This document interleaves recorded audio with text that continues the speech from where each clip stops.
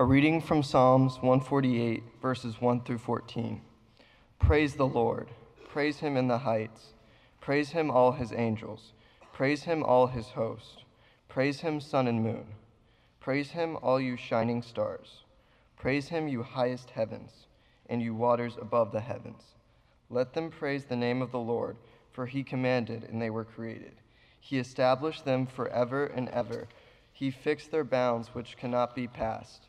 Praise the Lord from the earth, you sea monsters and all deeps, fire and hail, snow and frost, stormy wind fulfilling his command, mountains and all hills, fruit trees and all cedars, wild animals and all cattle, creeping things and flying birds, kings of earth and all people, princes and all rulers of the earth, young men and women alike, old and young together. Let them praise the name of the Lord, for his name alone is exalted. His glory is above the earth and the heaven. He has raised up a horn for his people, praise for all his faithful, for the people of Israel who are close to him. Praise the Lord. This psalm focuses on praising God. We praise God to remind ourselves of his love and thank him for everything he has given us. So if praising God is so important, then how do we do it? There's many ways to praise God. One of them is through worship. At Riverside, we worship God in our beautiful sanctuary with organ and stained glass windows in a traditional way.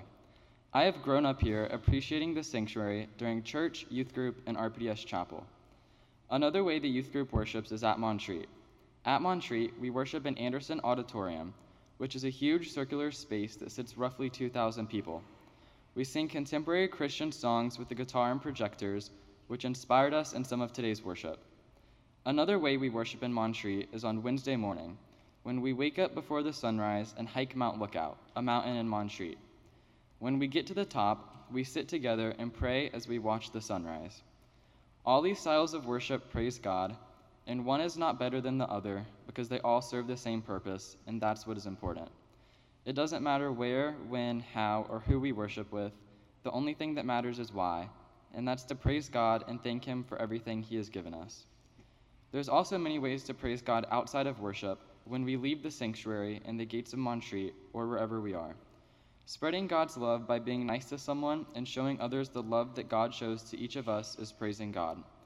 Last summer, during Urban Plunge, we spent 3 days learning about Jacksonville by volunteering at nonprofits, navigating the city bus system, and walking around downtown. Before we left the youth house and went anywhere, Mary Elizabeth told us that we had to say, "Hi, how are you?" to every single person we passed, no matter how different they looked or acted from us. We were all a little skeptical of this at first, but once we saw how everyone reacted when Mary Elizabeth said hi, we saw how important it was. Mary Elizabeth showed us how important it is to praise God by showing others the same love by walking down the street that God shows us every day. Praising God is also caring for his creation that he gave us. It can be picking up a piece of trash on the side of the road or planting a new tree. I see people praising God every day at the Sanctuary on 8th Street. The Sanctuary on 8th Street is a nonprofit after-school program and summer camp in Springfield that provides a safe and enriching environment for children who might not otherwise receive it. I see the staff at the Sanctuary on 8th Street praising God by spreading his love and using their time, talents, and dedication to help others. I see the students praising God by letting their friend borrow a pencil or helping others with homework. I see the children praising God when on their annual Christmas shopping trip to Target, where each student has $100 to spend for their Christmas present, the first thing they choose to do is buy presents for their mom. Through all of these experiences, I am continually inspired to praise God in many ways, no matter where I am. A reading from Revelation 21, 5-6. And to the one who is seated on the throne said, "See, I am making all things new." He also said, "Write this down, for these words are trustworthy and true." Then he said to me, "It is done. I am the Alpha and the Omega, the beginning and the end. To the thirsty I will give water as a gift from the spring of the water of life." When reading the scripture, it was at first hard to decide which aspect of it I wanted to preach about. In those 3 sentences alone, there are numerous morals to be taught. But the line that stood out to me the most is when Jesus said, "I am the Alpha and the Omega, the beginning and the end. To the thirsty I will give water as a gift from the spring of life."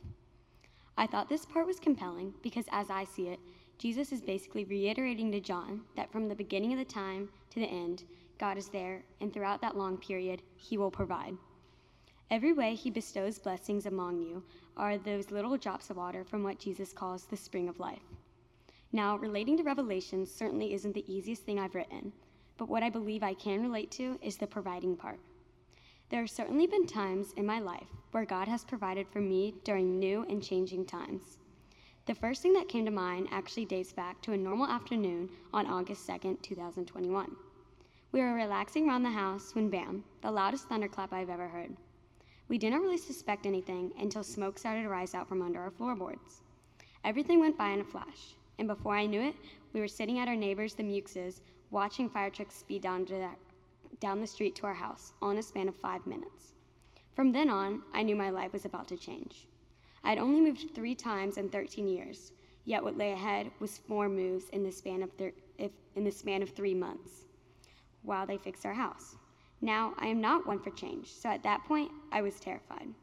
I didn't like being in a new house, a different bed, without the comfort of my room. And then, just as I was getting used to a house, we packed up and moved again. Do not get me wrong, they were all nice homes, and I was very fortunate to be able to have a house to stay in. See, it is in those aspects God provided for me and my family in times of uncertainty. I didn't realize this at the time, but now looking back, I see 3 different ways God gave us our water when we were thirsty. First, God provided through the people around us. We were so grateful to have grandparents that lived near us and friends that helped support us throughout. People brought us meals, and my grandparents graciously gave up their home to us to stay in between moves. This drop of water God provided, I would call generosity. Next, there was a drop of comfort and safety. Although it was a lot of moving, we were very fortunate to be provided with safe and reliable housing. We needed a place to live, and with the comfort of God leading us, we were soon provided with a roof over our heads. The final drop of water was strength. This applies both to our family and the contractors. During times of unknown, it was important that as a family we could lean on each other, and I believe God provided us with the strength to do so. When I needed comforting, my family was there for me. And also, God provided strength and diligence for the contractors and construction workers. Reconstructing the whole middle of a house is not easy, but with God helping the workers and having their backs, they were able to get it done in 3 months. So I want to leave y'all with this question. Where is God dropping water in your lives? If you can't think of an immediate answer to this, try stepping into a different perspective. Because humans naturally get stuck in their own point of view. I know I do. We don't always instantly see what God has in store for us until we take a true moment of reflection to remember that God is with us from the beginning to the end, the good times and the bad times. He will always provide, even if it is not in the way you might think.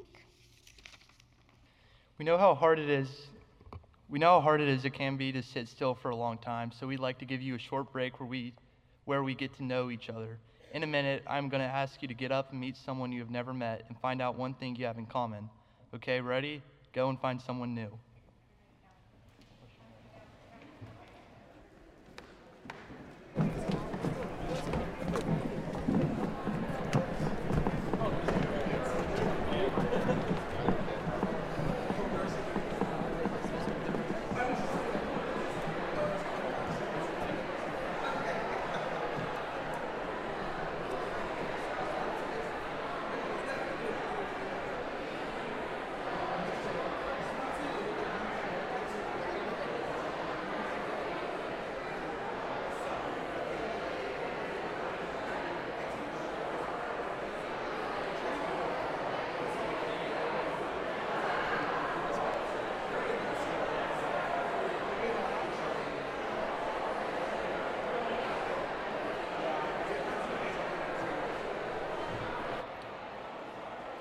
Okay.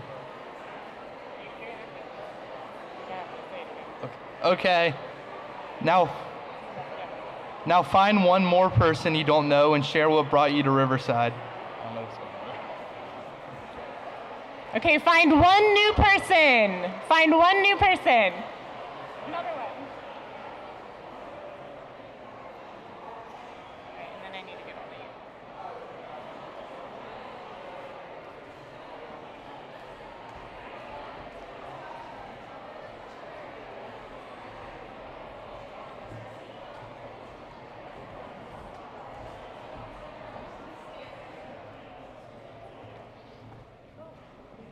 Mary Elizabeth.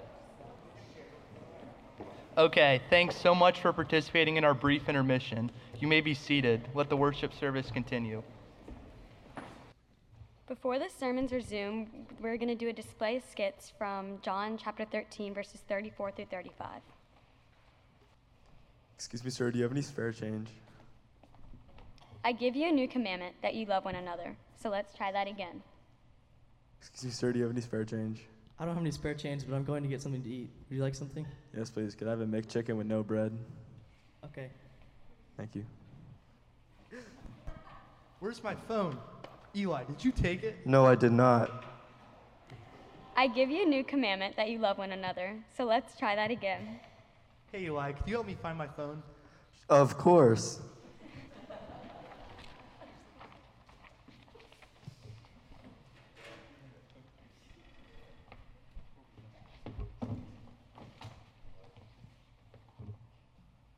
Strike three, you're out. Oh, come on, William. You're the reason we're going to lose this game. I give you a new commandment, that you love one another. So let's try that again. Strike three, you're out. It's okay, William. You'll do better next time.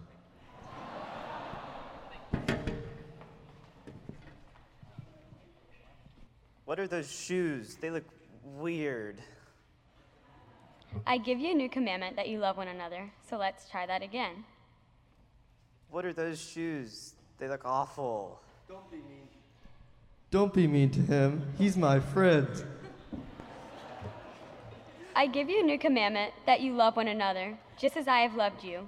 You should also love one another. By this, everyone will know that you are my disciples, if you have love for one another. The scripture today is a lot like the golden rule. You've heard it over and over again. Treat others as you would want to be treated. But how can you implement this in your life? Sometimes it can be some big, grand action, like saving somebody's life or dedicating your life to a good cause.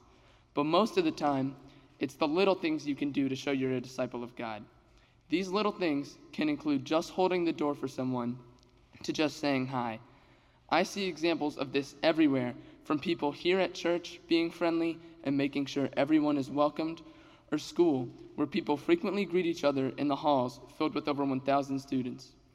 Kids also congratulate each other for doing something impressive, like doing well on a test or nailing a three-pointer in PE. One friend I have who always does this is a kid named Quentin, and he's a little weird, but he's also very kind.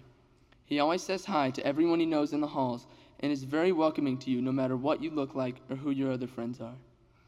This is important because to show you are really a disciple of God, you need to be all-encompassing with your love and not treat some people differently because you don't know them very well or you've had a bad experience with them. This includes the people you see occasionally, but also the people you see all the time, like your family or your closest friends. It can be easy to overlook these people, but it's important to be caring and loving to them too. So as you go out into the world, try to show you are a disciple of God through the little things.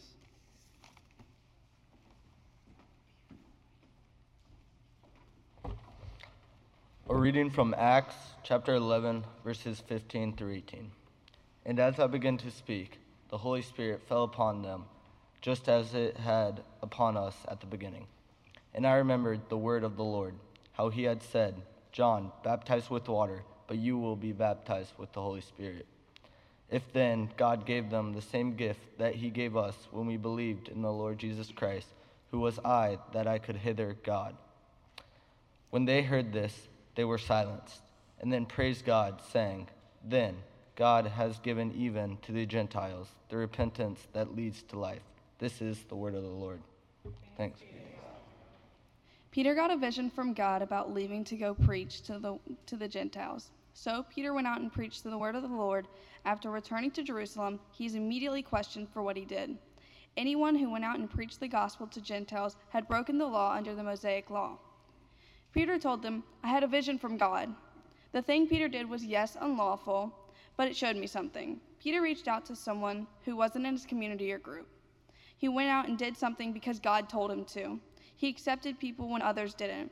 He didn't preach the word of the Lord to make him look better or act cooler. He did it because he was told to. Earlier last year, my friends and I went outside to eat lunch. I saw this girl from my algebra class that I knew, but we weren't really friends. I felt this need to go over and talk to her. I wanted to know why she was sitting alone. So I walked over and asked her. She said her other friends didn't want to sit outside, but she wanted to. I told her, come sit with my friends, and from that moment on, she sat at the lunch table every day. 1 year later, and Emma is one of my best friends. When I was writing this to figure out a story to tell you all today, I thought of that moment and texted her. I told her she was going to be in my sermon. She replied, that's great, but what about me? What did I do? So I reminded her of that day, and she knew exactly what I was talking about because that day is so important. Instead of getting my side of the story, I wanted to ask hers, because what I thought was probably different than what she thought. Emma told me that coming into our group was a little weird at first, but she didn't know she didn't know if we would like her or accept her in the group. But after we started talking at lunch, she realized we thankfully weren't that bad after all. So we hung out every day, and here we are now. Peter was the person that went over and reached out to the people who needed it or wanted to feel loved. The Gentiles were the outcast, and many didn't like them. They thought of them as dirty and immoral. Reaching out to the people that no one likes or that people think are weird, that's what Peter did. He followed the word's Lord and went to the Gentiles. I think when we ask someone if they want to sit with us or hang out with them, we only think about ourselves and the way it makes us feel. But there's always another side. When we ask to hang out, what do you think that you made the other person feel like? You probably made their day and made them feel included. If God hadn't given me that little push to walk over there to that table, who knows what my friend group would look like today. Peter didn't care what people thought. He cared about the Gentiles. He wanted to help them and comfort them and preach the gospel, and that's what is important. I'm not saying go up to random people and start talking about God, but doing certain things and being kind to people is what the disciples did. You are doing exactly what God wanted his disciples to do. Peter let people into his group. He loved others when some didn't. That's what I want you to learn from today. Love others even if they don't fit in your standard of being your friend. Reach out to those people and try and make their day. God is always with you through this. Remember that. He truly loves you. Amen.